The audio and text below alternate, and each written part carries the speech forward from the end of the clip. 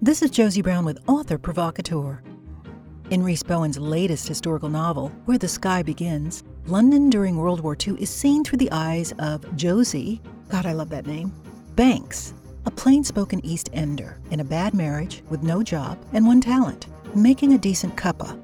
Evacuated to the English countryside, Josie ends up on the estate of the aristocratic Miss Harcourt, a reluctant hostess to survivors of the Blitz.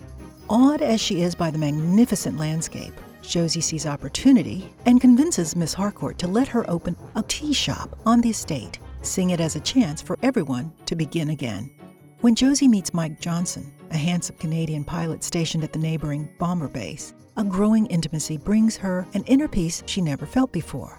Then her husband Stan returns from the war. Now a threat looms larger than anyone imagined, and a dangerous secret is about to upend Josie's life again. Her newfound courage will be put to the test if she is to emerge, like a survivor, triumphant. Rhys and I discuss how and when the story came to her, the research that took her into one of England's most devastating wars, and why she loves to pivot in and out of writing mysteries. All great stuff from this prolific writer. Rhys, the first thing I'm going to comment is the fact that your wonderful protagonist has the name Josie. I know. I saw that. And when I was about to log in for this, I thought, oh, well, you have something in common. That's great. Now, sadly, you chose Banks as her last name instead of Brown. What were you thinking, please? Close, yeah. Of course, Bowen is also close, so, maybe we're connected somehow. I think we are. And it's not a usual name either. I mean, it's a very unusual name, I think, isn't it, really? And I'm honored that you chose it. Josie isn't posh in any sense of the word. She's more of a commoner living an East End life. I love how you got Cockney phrases sprinkled throughout, like plate of meat, feet.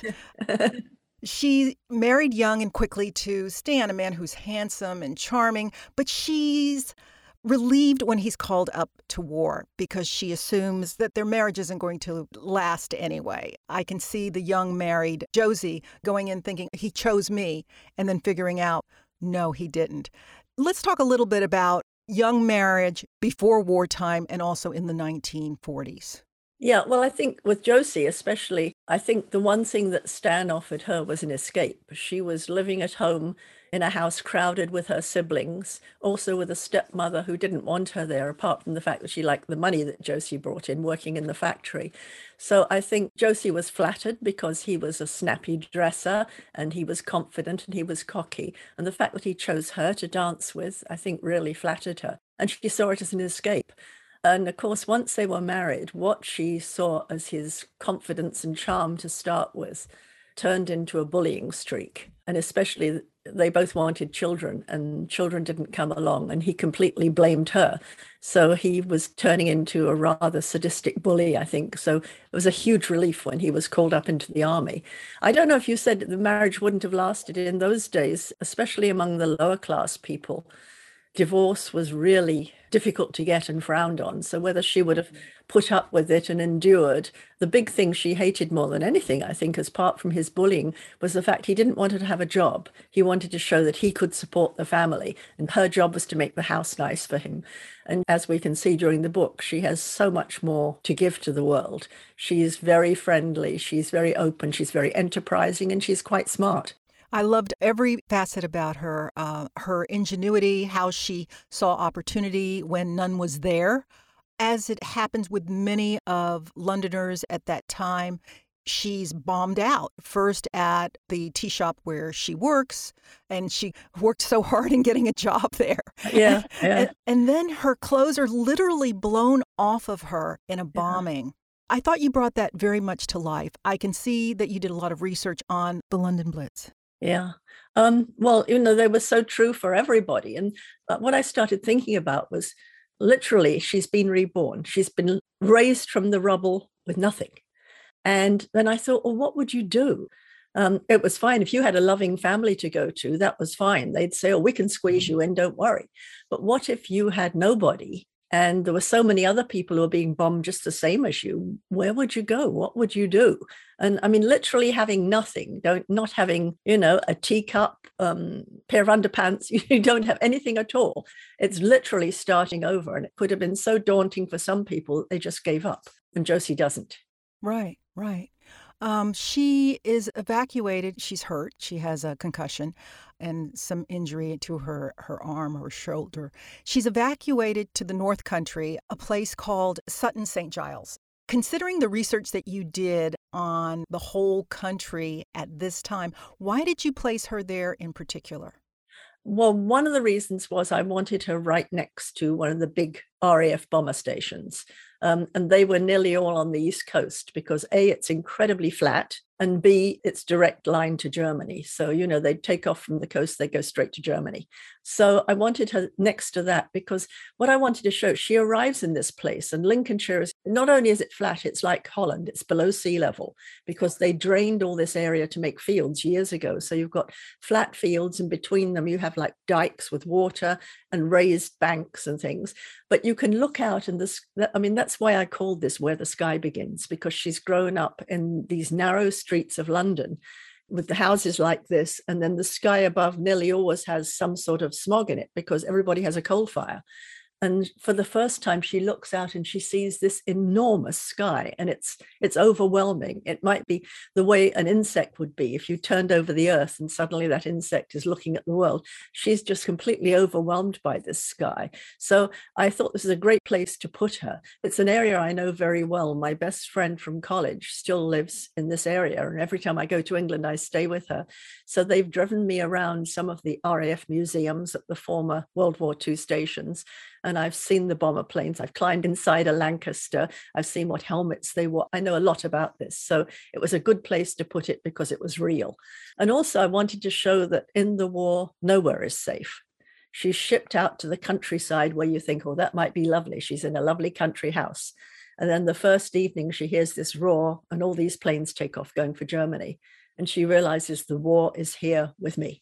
Right. She ends up with the aristocratic Miss Harcourt, who it's very obvious that she sees war as an inconvenience. Yeah, well, and I think this is the first time we see Josie's real spunk coming out. Well, we saw it when she tries to get a job in the tea shop. We shows that she's not going to be walked over.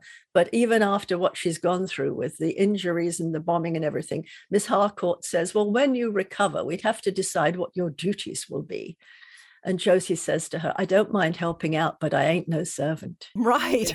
I'm not going to be your servant, So it's interesting that we see then that her spunk has come back and she's not going to be walked over. I loved that. I also love that she ends up doing things that makes their life easier, Miss Harcourt and her cook. Yeah. Including starting a garden, raising chickens and the little tea shop that she starts, which becomes sort of a congregation area for the whole community. Yeah. That job she had at the tea shop in London was the first time in her life I think she was really happy, because she grew up with this appreciation for beauty, which she didn't really know where it came from because she grew up in this horrible household with all the kids crammed in and everything. But to be in that tea shop where there was elegance, they had nice china, there were little flowers on the tables, and she loved that. So I think she, the chance to recreate that is something that she really wanted. And of course, it comes about because she sees a young airman one day leaning against their wall, and his bike has a flat tire and it's pouring with rain. So she invites him in for a cup of tea, and he sits in their kitchen and he looks around and he says, this is just like home. Oh. And she realizes that these are 18, some of these boys, they're 18 and they're flying a plane into Germany every night, and half of them won't come back. And she knows that what they want, they don't want the pub to get drunk. They want that tiny slice of home to remind them. And so she starts this tea shop, and of course it becomes a big success. And in fact, the working title I had for this book, which I really liked, but they turned down, was The Tea Shop at the Edge of Eternity. Wow. I love that. I liked it too.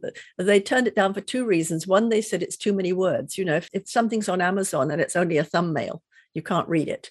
And the other thing they said was that men would not be attracted by the word tea shop. So you never know. I mean, I liked it. I thought it summed up very much what it was. But the tea shop is definitely like a motif going through the book. It's that little slice of normality and home in the middle of war. Josie, when she's there, Josie meets a pilot from Canada named Mike, Yeah. who treats her with tremendous respect. Yes. And they have a kiss, they share a kiss at the movies, and she realizes what she's missing in her own relationship. Explain your process for weaving the reality of life into their relationships in the middle of a war. Well, I think that the attitude was entirely in the war we've only got today, because in England, as it was in like the rest of Europe, you never knew when that bomb was going to fall on your house. You never knew when your loved one was not going to come home and you'd get that telegram. You know, nobody escaped from the war. I mean, you could be, I suppose, up in the wilds of Scotland or somewhere where you'd think you were fairly safe. But even then, you'd have family members who wouldn't come back. So there was this great feeling of we have to make the most of today. And of course, you'll see with this story, what I wanted to show with Josie, her resilience, is that every time she makes a little step forward, there are 2 steps back where she's pushed. You know, she thinks she's come to this lovely place in the country where she's safe. And then there's the airfield with the bombers next door. And then she meets Mike, the pilot, and she thinks, you know, he's everything I dreamed of in a man. And of course, we see in the book the respect he treats her with, because he's Canadian, is very different from the way the upper class pilots who come to the tea shop treat her. They treat her, I mean, they definitely talk down to her and they sort of make jokes at her expense. And, you know, that would be a normal way that an upper class young man would treat someone who was lower class. It was this huge class system in England at that time still, that, you know, someone who was upper class would look down on someone who was lower class. And so the fact that he treats her as an equal with great respect, I think that really touches her. And then, of course, she finds out that there are secrets that she can't believe. First of all, she has a husband. She doesn't know if he's alive or not, and he might turn up at any moment. And then she realized she doesn't know everything about Mike either. So it's just like, you know, she can never feel safe and secure saying, this is my future, because nobody could at that time. Right, exactly. World War II fiction has been fertile ground for a couple of years now. But your love of writing historical fiction is not just grounded on your standalones, but also you have historical mystery roots. Mm-hmm. I personally discovered you with Royal Spinus, which, you know, it's one of my favorites. I love them. But you also have the Molly Murphy series and the Evan Evans series. How hard or easy is it for you to shift from mystery to straight historicals? It's strange because, you know, obviously I'd been writing straight mystery for a long time. You know, I'd done the Constable Evans series, and then I've got 18 books now in the Molly Murphy series. The 16th in the Royal Spinus is coming out in November.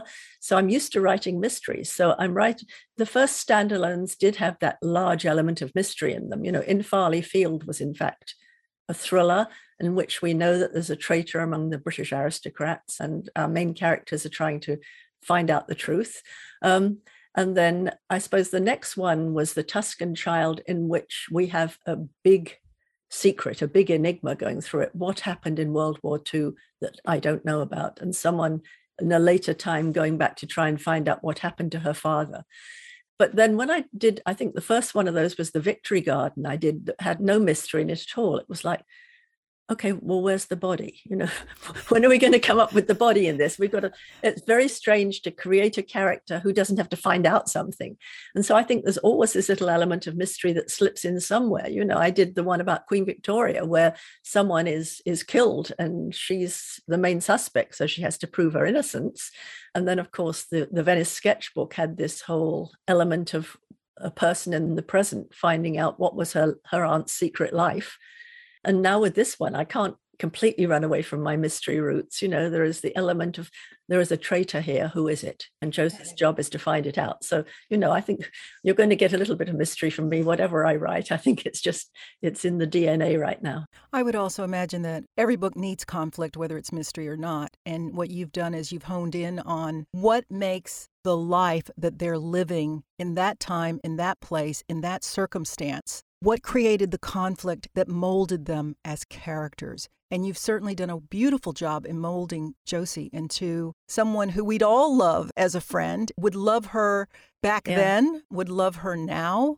You've kind of reached into her soul and said, this is who I was trying to create. And I don't know if you know Josie's or grew up with a Josie or had a Josie in your family background somewhere, but it is wonderful that you've exposed us to her as well. Well, thank you. And it's interesting, while you were saying that, all of my heroines until now have been, or heroes and heroines have been educated people, usually quite upper class people who know who they are, know their place in life, and have the tools to do the things that they're asked to do in times of stress.